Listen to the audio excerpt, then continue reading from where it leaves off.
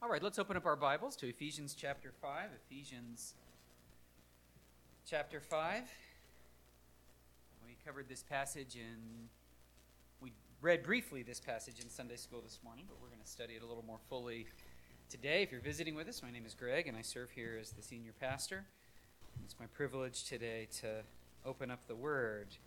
We've been studying as a church through the book of Ephesians, verse by verse, section by section, making our way through. And we've arrived today at Ephesians chapter 5, verses 17 through 21. You might remember that the Apostle Paul has been telling us that there's a way to walk in the Lord and there's a way not to. There's a wise way and there's a foolish way. So the Apostle Paul is going to continue that discussion today, that there is a wise way of walking with the Lord. So let's pick up our reading in verse 15. We'll read down through verse 21. We'll pray and we'll get going. Look carefully then how you walk, not as unwise but as wise, making the best use of the time, because the days are evil. Therefore, do not be foolish, but understand what the will of the Lord is.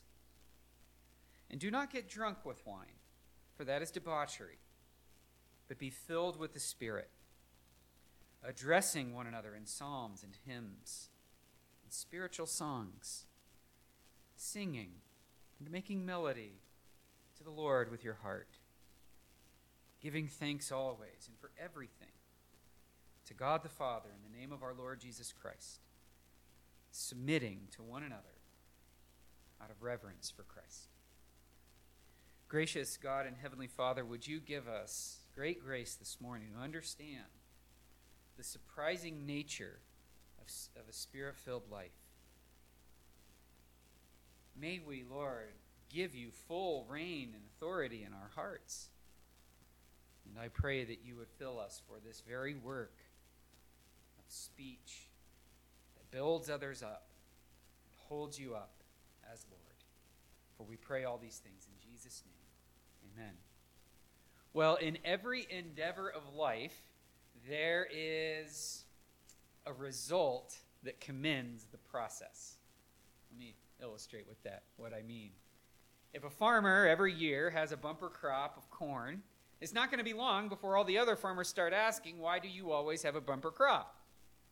If there's a physician and his patients always recover better and faster than other patients who've had the same procedure, the scientific community is going to say, what's your secret? How are you doing that your patients recover so much better and faster? If there's a particular make or model of car that outperforms all the rest, they last longer, they break down less, they drive better, well then of course people are going to start asking why. Why is it that your results are good? When we come to the spiritual life, there is a result that commends the process. There is a result that has God's sort of stamp of approval on it. The question, though, is what result should we be looking for, and what's the process?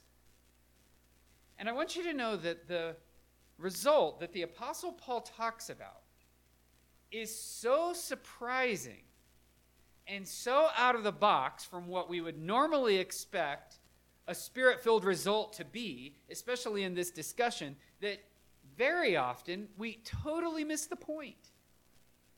Very often when we read this passage, we completely miss the surprising nature of what Paul is saying we should be shooting for as God's people. Further complicating this situation, the surprising nature of what Paul is saying, is the fact that in our day and age, these verses have been used and frankly abused in all sorts of different ways, mainly by ripping them out of their context to chase a certain point. Let me illustrate. How many of you have heard entire sermons based on the phrase, do not be drunk with wine? And that's all that is taken out of it. Or singing to one another in psalms and hymns and spiritual songs. And that's all that's taken. How many of you have heard sermons? Or, be filled with the Spirit. And that's the sermon text. And that's all. And suddenly we're talking about how to be filled with the Spirit, what being filled with the Spirit, the role of the Christian in the Spirit, the role of the Christian in alcohol, the Christian's use of alcohol, music, what we should. In each of those cases, though I think it's appropriate to begin with a Bible verse, and it can be done the right way, I would say most of the time it's not done the right way.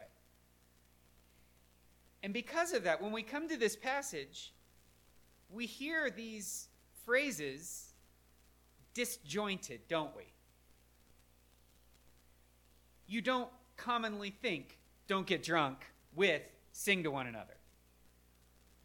You don't commonly think, don't get drunk with be filled with the Spirit.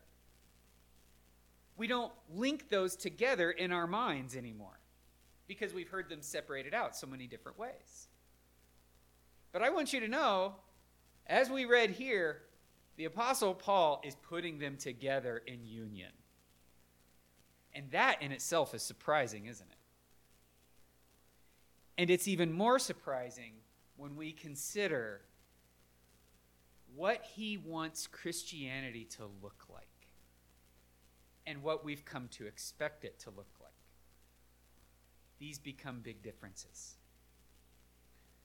Let's get our way there, and you'll see what I'm talking about, hopefully, once we advance a little bit. I want us to know that the Apostle Paul is giving us a pattern.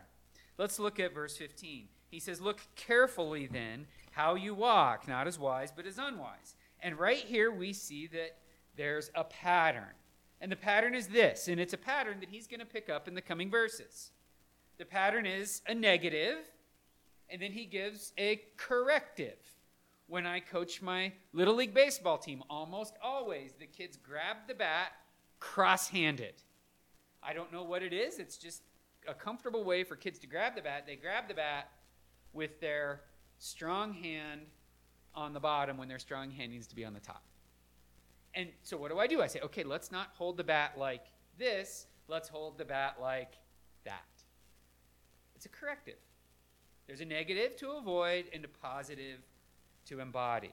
And that's what Paul's doing. He says, don't be foolish. As we get to our text today is verses 17 through 21, and I want you just to see the pattern very quickly. He says, don't be foolish. That's the negative. But be understanding.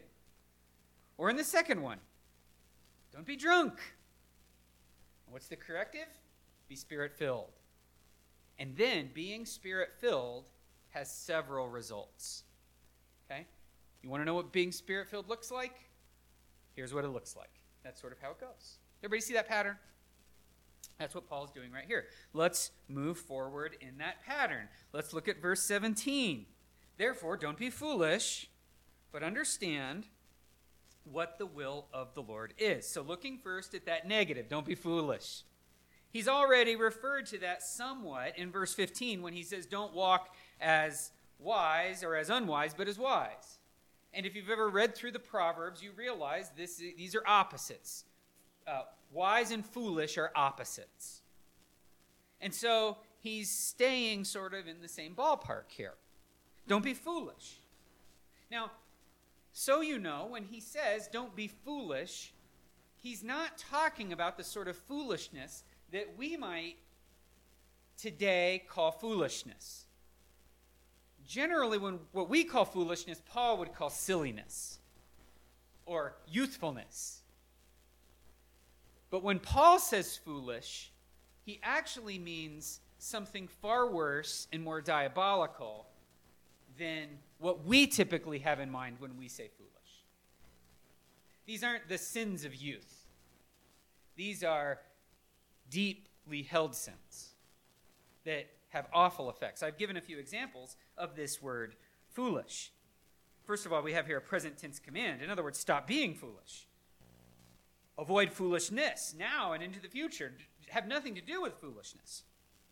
Furthermore, in the Bible, this word foolishness is used in the Greek translation of the Old Testament to refer to rape. It's in the Greek translation of the Old Testament in Psalm 14:1 for atheism. Jesus uses this word twice to refer in Luke 11:40 to Pharisaical hypocrisy. And in Luke chapter 12, verse 20, it's this sort of greed. It's the rich fool who said, I don't know what to do with my stuff, so I'll build bigger barns. And after he gets his bigger barns built, he says, rest, my soul, take ease. For you have many goods stored up for many years. And Jesus says, you fool, your soul is required of you tonight. Don't be foolish like this guy, but be rich in things toward God. Foolish people live for the now. Wise people live for the life to come. In other words, these are not what we would consider typically foolish sins, are they? These are studied, long patterns of deception or greed or covetousness or whatever it may be. And these are the types of sins that have dramatic effects on people. And Paul says, don't be foolish like that. Don't go that direction. But instead, understand. Be understanding what is the will of the Lord. This idea of understanding. Jesus actually uses this word a lot. And by understanding, we can use understand in a lot of different ways. So for example, I think, let's see here. I think in Spanish, right offhand, there are at least 3 words that use the word for understand. Comprehend, to understand, to know. Okay. English, we do a little different, but similar. Each one of them has a little different twist on what it means to acquire knowledge. Is it knowledge that you've never had before and you're coming into some new knowledge? You're not fighting against it necessarily, but you're acquiring. No. This word understand is describing not so much new information, but a change in thinking from a wrong way to a right way. And that absolutely fits what the Apostle Paul has been saying. Don't walk as unwise, but as wise. And to understand. In other words, there might be some ways of thinking that you have to be open to changing. There might be some points of your worldview that you have to reevaluate. Jesus says to the Pharisees, look, understand this. You're not defiled by what is outside of you, but by what is already inside of you. And I can imagine if this were 21st century America put back then, they go, whoa, hold on. Say that again? We're not defiled by what's outside of us, but by what's inside of us? That would demand a lot of thought, a lot of change. It would be a radical adjustment of thinking. And so the Apostle Paul is saying right here, avoid foolishness. Stop being fools. Don't be fools. Don't go that direction, both now and forevermore. And understand what God actually has for you, knowing that what God has for you might fly in the face of what you previously thought God wanted you to do. In Sunday school, we talked about how the Apostle Paul would have sworn that God wanted him to persecute the church. But he had to re-understand the will of God for him. No longer persecuting the church, but becoming the church and writing letters that the church today is studying. He had to understand this. A change, a radical change of thinking. That brings us to our next one. Paul says, I don't want you to get drunk with wine. Now this is in the same vein as avoiding foolishness, not walking as unwise. He's sort of just ticking these off in order. And he says right here, do not get drunk with wine, for that is debauchery. And it's a present tense command, again, which you can translate, do not be getting drunk with wine, which is debauchery. And I want us to note very quickly that Paul's command here is blunt and clear and ongoing. He gives very clear language. Don't get drunk. And it's not up for debate. He's not trying to parse the words. He's not trying to... He is communicating so clearly and quickly and bluntly and decisively that to tease it out any further actually undermines the point that the Apostle Paul is making. Don't do it. Period. End of sentence. Paul is saying something that's biblically unanimous. You can look up a ton of Proverbs 20, verse 1, or you can look at cautionary tales as they're revealed to us in the Old Testament that getting intoxicated is sinful and dangerous and foolish. And the Apostle Paul's prohibition of it here is clear and blunt and straightforward. He's relying on all of this biblical information such that he can say something so clearly and bluntly and move on from it. Maybe some of you parents have had something like this with your kids. Your kids want to do something, and we're told in the Proverbs that foolishness is bound up in the heart of a teenager. Okay, sorry to tell you that, teens. I didn't say that. Solomon did. Take it up with him, okay? He's right, by the way. I was one of those foolish teens. And the teen, he or she might be a great teenager. Fantastic kid. And they want to go a certain direction, but because they haven't been around the block yet, they don't see the danger up ahead. And it would actually be inappropriate as a parent to explain to them the danger that lies ahead.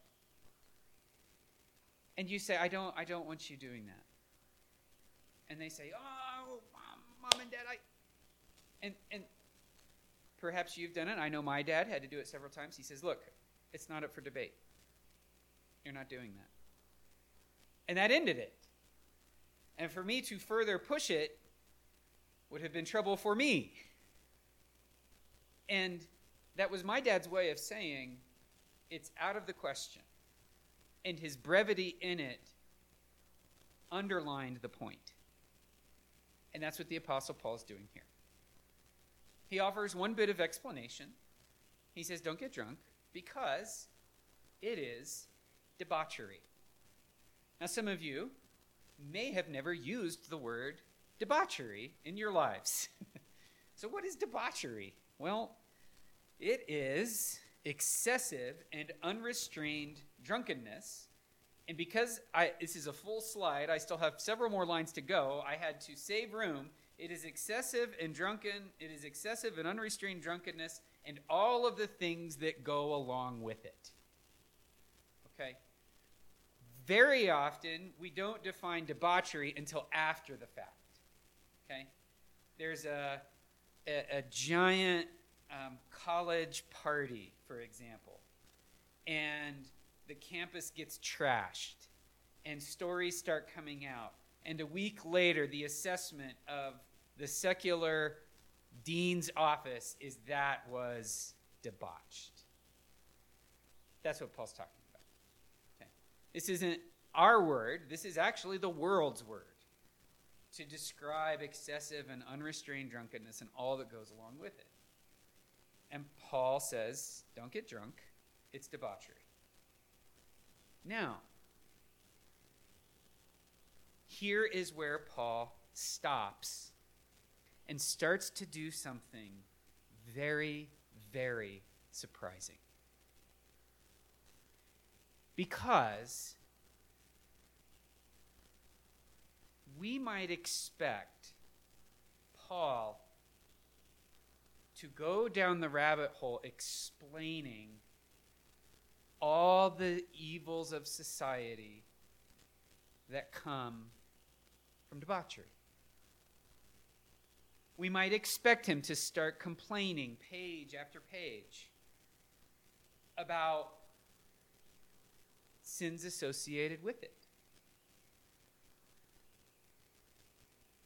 But herein lies the genius of Paul. He stops and goes a completely different direction, because he does not want Christians to be curmudgeonly, gripey, grouchy complainers about all the sin they see in the world. He wants Christians to be so different from that. No, Christians aren't to get drunk and participate in debauchery. That much is clear. But sitting around and complaining and grousing about it isn't doing anybody any good. So far removed from that is the Christian ethic, the Christian attitude, the Christian mindset. And this is the direction that Paul goes, that if you've never seen it before, it should strike you as shocking what he does. Don't be drunk. That's debauchery. But be filled with the Spirit. Here's what he begins to unfold what it means to be filled with the Spirit. This word, filling of the Spirit, is used frequently in the Bible. Now again, I had so much fun this week studying the occurrences of filled with the Spirit. I don't have nearly the time or the space to explore all that with you. But what I want you to know is that the filling of the Spirit, has a unique impact on speech. In fact, very often it's speech that's first affected by the filling of the Spirit and most profoundly affected by the filling of the Spirit. It's your words, it's your mouth, it's how you speak. Both for an occasion and day to day. It's amazing. And Micah chapter 3, verse 8, we're told that he was filled with the Spirit of the Lord, such that he spoke to his brothers, his Jewish brothers and sisters, about their behavior. In Luke 1:16, the angel tells Elizabeth that John the Baptist is not to drink wine or strong drink because he is going to be filled with the Spirit and he's going to be a preacher. And when she and Mary got together, the baby leapt in her womb, and Elizabeth was filled with the Spirit. And what came out of her mouth but a divinely inspired poem? Right there. Acts chapter 4, verse 8. Peter was filled with the Spirit and preached with great power to those who were looking on, to the Jewish leadership. Many people were saved. Paul, in Acts chapter 13, verses 9 and 10, was so filled with the Spirit that he spoke with power to Jews and Gentiles alike, and many people were saved. The Apostle John was in the Spirit on the Lord's day when the Lord appeared to him, and what came out but he wrote the book of Revelation for us. Spirit filling and communication go hand in glove. Communication is often the first thing that's changed and the thing that's changed most powerfully. And so you can see, we're going to circle back in just a moment, but you can see now why Paul says, be filled with the Spirit, speaking to one another, singing to one another, making melody, being grateful, giving thanks. You see that now. Spirit filling such that your words change utterly. Joyful, grateful, kind words. Spirit-filled words. That's totally different than how most Christians talk about alcohol, isn't it? Totally different. Well, you might be asking yourself, how is one filled with the Spirit? Well, that's a good question. And I'll have you know, the Bible doesn't totally answer that. There are some pretty strong clues, and there's an opposite of being filled with the Spirit, and that is grieving the Spirit or quenching the Spirit.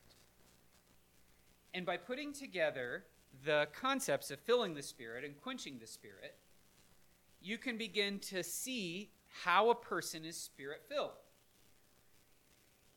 And it's very clear through the Bible how you're Spirit-filled. And it's not a particular method. It's not by a certain prayer. It's not by certain songs. It's not by listening to a certain message. The idea is actually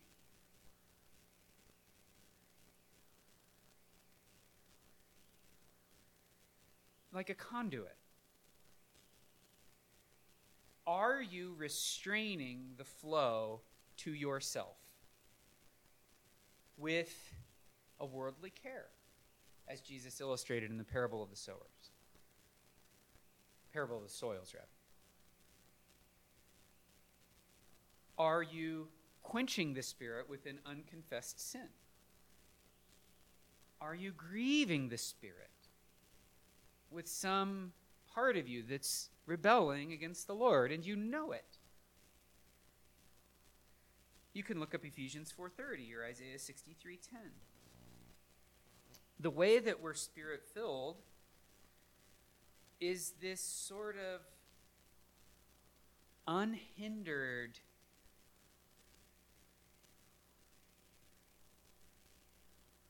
idea where you're allowing the Lord to use you in whatever way he sees fit.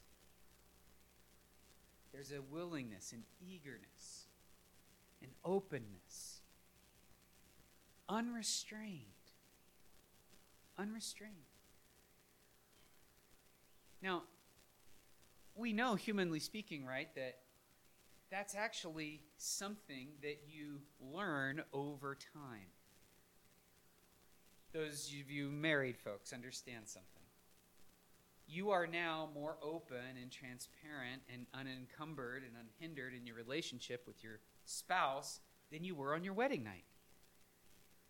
Now, on your wedding night, you would have said, "Oh, we are open. We're unhindered, transparent." Yes, you were. However much you were able to do that on your wedding night. But as the years have gone on, it's gotten fuller and freer and more natural. It's gotten more lovely, and you've been more accustomed to sharing with each other. And over time, your union together grows and grows. That's what Paul is saying. This sort of openness and transparency and unhindered desire to be used of the Lord is something you grow into. And as you do it, the thing that is most affected is your speech. Here's what he's going to say next. If you want to know what Spirit-filling looks like, remember at the beginning I asked, what are the results that commend the process? You know, a farmer has a process. What commends the process? Well, the crop. The car manufacturer has a product. And that's what tells you whether the process was good or bad. And in spiritual things, we have a product. And it tells you whether the process is good or bad. And the product is how we talk to each other. That's what commends what God is doing in us. That's how you know that God is really in something or on something. When his mark is on something, when it so affects those people that their words among each other change. Listen to these. We're to speak to one another in psalms and hymns and spiritual songs. Our translation says addressing. The Greek word is actually much more common. It's the word for speak in psalms and hymns and spiritual songs, singing and making melody to the Lord in your hearts. The word addressing one another. You might say, well, why aren't they singing those songs to each other? Why are they speaking them to each other? Well, in the first century, very often leaders would put doctrine into prose that would be spoken to each other, and later that prose was developed into songs. But it started as doctrinal education, and put into a rhyme form so that people could remember. Think of it this way. If you were the pastor of the first church of Ephesus and you knew that less than 5% of your congregation could read, how would you teach them Bible doctrine if they can't read? Well, perhaps you teach them to read, and I'm sure many did. But in the meantime, you teach them little rhymes like A is for arrow in a warrior's hand. We speak those things together. We speak songs, we speak truth, speak doctrine to each other. We memorize psalms, we memorize hymns. This word spiritual song is odes, and that's probably these kind of doctrinally tight teachings about the Lord Jesus Christ that were used to carry doctrine forward. So yes, we speak, but we also sing. It says singing and making melody to the Lord in our hearts, singing and praising. The idea is praising, making melody, praising. It's also a musical term. Harmonizing. We're coming together to sing. And even in the act of singing, we're joining together to make one note. What is harmonizing then when two people really, or two or more people harmonize really well? It makes one sound, even though they're all singing different notes. This is what the Apostle Paul is advocating. Singing and praise and speech, that though it might have an individual sound to it, strikes one note. Love and mercy and kindness. He says giving thanks. This is actually one Greek word, giving thanks. Notice the categoricals. Notice it, look at it. Giving thanks always. And for everything. It's very dramatic in Greek. Giving thanks always. All things. Always, all. Always. Gratitude. Thankfulness. How different is this than what we might have expected the Apostle Paul to tell us to posture ourselves toward drunkenness and debauchery in the world's sins? Last, as part of this spirit filling, he says submitting to one another out of reverence for Christ. Now, very briefly, the Apostle Paul says submitting to one another out of reverence for Christ. And that actually serves as a transition for the next several verses. Okay? For the next several verses. The next several verses are: wives, submit to your husbands. Husbands, love your wives. Children, obey your parents. Slaves, submit to your masters.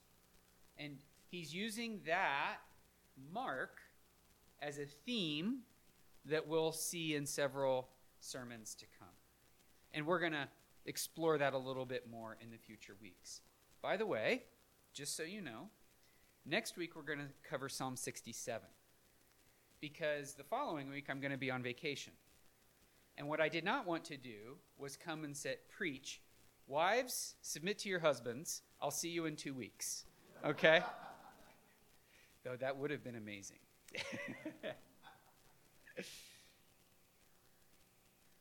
All right. The comedy routine is over from there. I'm not saying anymore. So next week we're going to be in Psalm 67 so that I can positively hit the husbands the following week with love your wives. Fair enough? Okay. Now, friends, we're about to get to our applications, but do you see what I'm saying? Paul says, don't be unwise. Don't walk foolishly. How many of you might have expected, if Paul had been hanging out with 21st century American Christians, to put on his talk radio hat and get on his podcast or vlog and just start railing on all the evil things that people do in the world and pass that off as Christian. How many of you would have expected him to do that? That is wrong. That is not what Christianity is. And it's not what we're supposed to be. Speaking to one another in psalms and hymns and spiritual songs as a result of being so filled with the Spirit, having this unrestrained, full relationship with Christ. Such we're rejoicing and singing with one another and instructing each other. I have 3 applications, and they all are notice, okay? Because I want you to think about this. The application is to think. Notice, first and foremost, the togetherness. Notice the togetherness. Every meaningful word in this passage is both collective and plural. Okay? Let me read this. Don't get drunk with wine, for that's debauchery. And y'all don't get drunk with wine. But y'all be filled with the Spirit, all of you addressing everyone together in psalms and hymns and spiritual songs, singing and making melody in all of your heart, giving thanks, all of you giving thanks, always for everything in the name of the Lord Jesus Christ, and all of you submitting to everyone out of reverence for Christ. Do you hear how collective that is? This is together, plural. To embody the commands, the results of Spirit filling means, by nature, we have to be together. We have to do these things together. We have to be proactively in each other's lives together. We have to seek one another out outside of Sundays and on Sundays too. We ought to cultivate a heart where we love nothing more than being with other believers. There has to be an eagerness to join with each other for this sort of praise and singing and gratitude and thoughtfulness and care. God didn't save you just to get you out of the world. He saved you to put you in a body so that you could give and receive this sort of positive, thankful, kind, Spirit-filled word. There's an assumption that you're doing this together. Second, notice the positivity. Joyful, music-filled gratitude runs completely counter to the gripey, curmudgeonly complaints issued by our nation's present discourse. Okay, may I say that again? Joyful, music-filled gratitude runs completely counter to the gripey, curmudgeonly complaints issued by our nation's present discourse. Stop griping and get together with Christians and be grateful. Talk gratefully. Sing to one another. I remember I was a junior or a senior in college. I can't remember which. It was over Christmas break, and went and visited a pastor friend of mine. His son was my friend and wanted to meet his dad, and went up. And they had Sunday morning services, and this particular church also had a Sunday evening service. Met. After the service was over, we went to the pastor's home, and his daughter said, "Hey, let's sing." And I have to confess, that was like the weirdest thing anybody has ever said around me, or at least I thought it was. And the pastor, who I didn't know played the piano, pulled out the hymnal and sat down at the piano and started banging out notes. Like it sounded good. He's a good piano player. And the family gathered around him and started singing. And I was sort of an outsider. I wasn't in the family. I'd never done anything like that before. That's what they wanted to do. It was lovely. And I remember thinking, this is what I want my home to be like. People sing spontaneously together.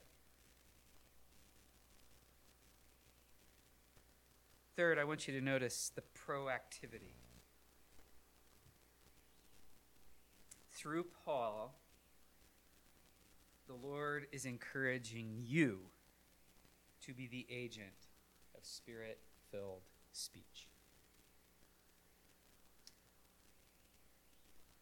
You are to be the agent of Spirit-filled speech.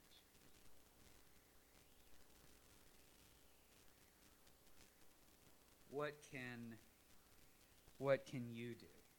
Who can you talk to? Who can you encourage? What word can you offer somebody as a way of praise or encouragement or thanks? Paul isn't directing this to a trained clergy, though I think he would expect clergy to lead the charge on this. Paul isn't directing this to recognized leaders of the church. He wants the people in the church to set the pace. He wants the people in the church to be very proactive in creating a speech culture that is very opposite what is seen in the world. Now, last thought before we wrap up. Now that we have the help of retrospect, and you hear Paul say, don't walk as unwise, but as wise. Don't walk in foolishness, but in understanding what the will of the Lord is. Don't be drunk with wine. How many of you would say, oh yes, I totally saw what was coming next? Anybody? So how many of you would say, yeah, that is kind of surprising? The effect. Okay. Then let's think about that. And let the Lord begin to change our hearts and change our words toward each other. And we do that enough among ourselves, the results will commend themselves to people outside of us. And they'll say, there must be something to that. And then we'll have a reason to give them for the hope that is in us, okay? Let's pray.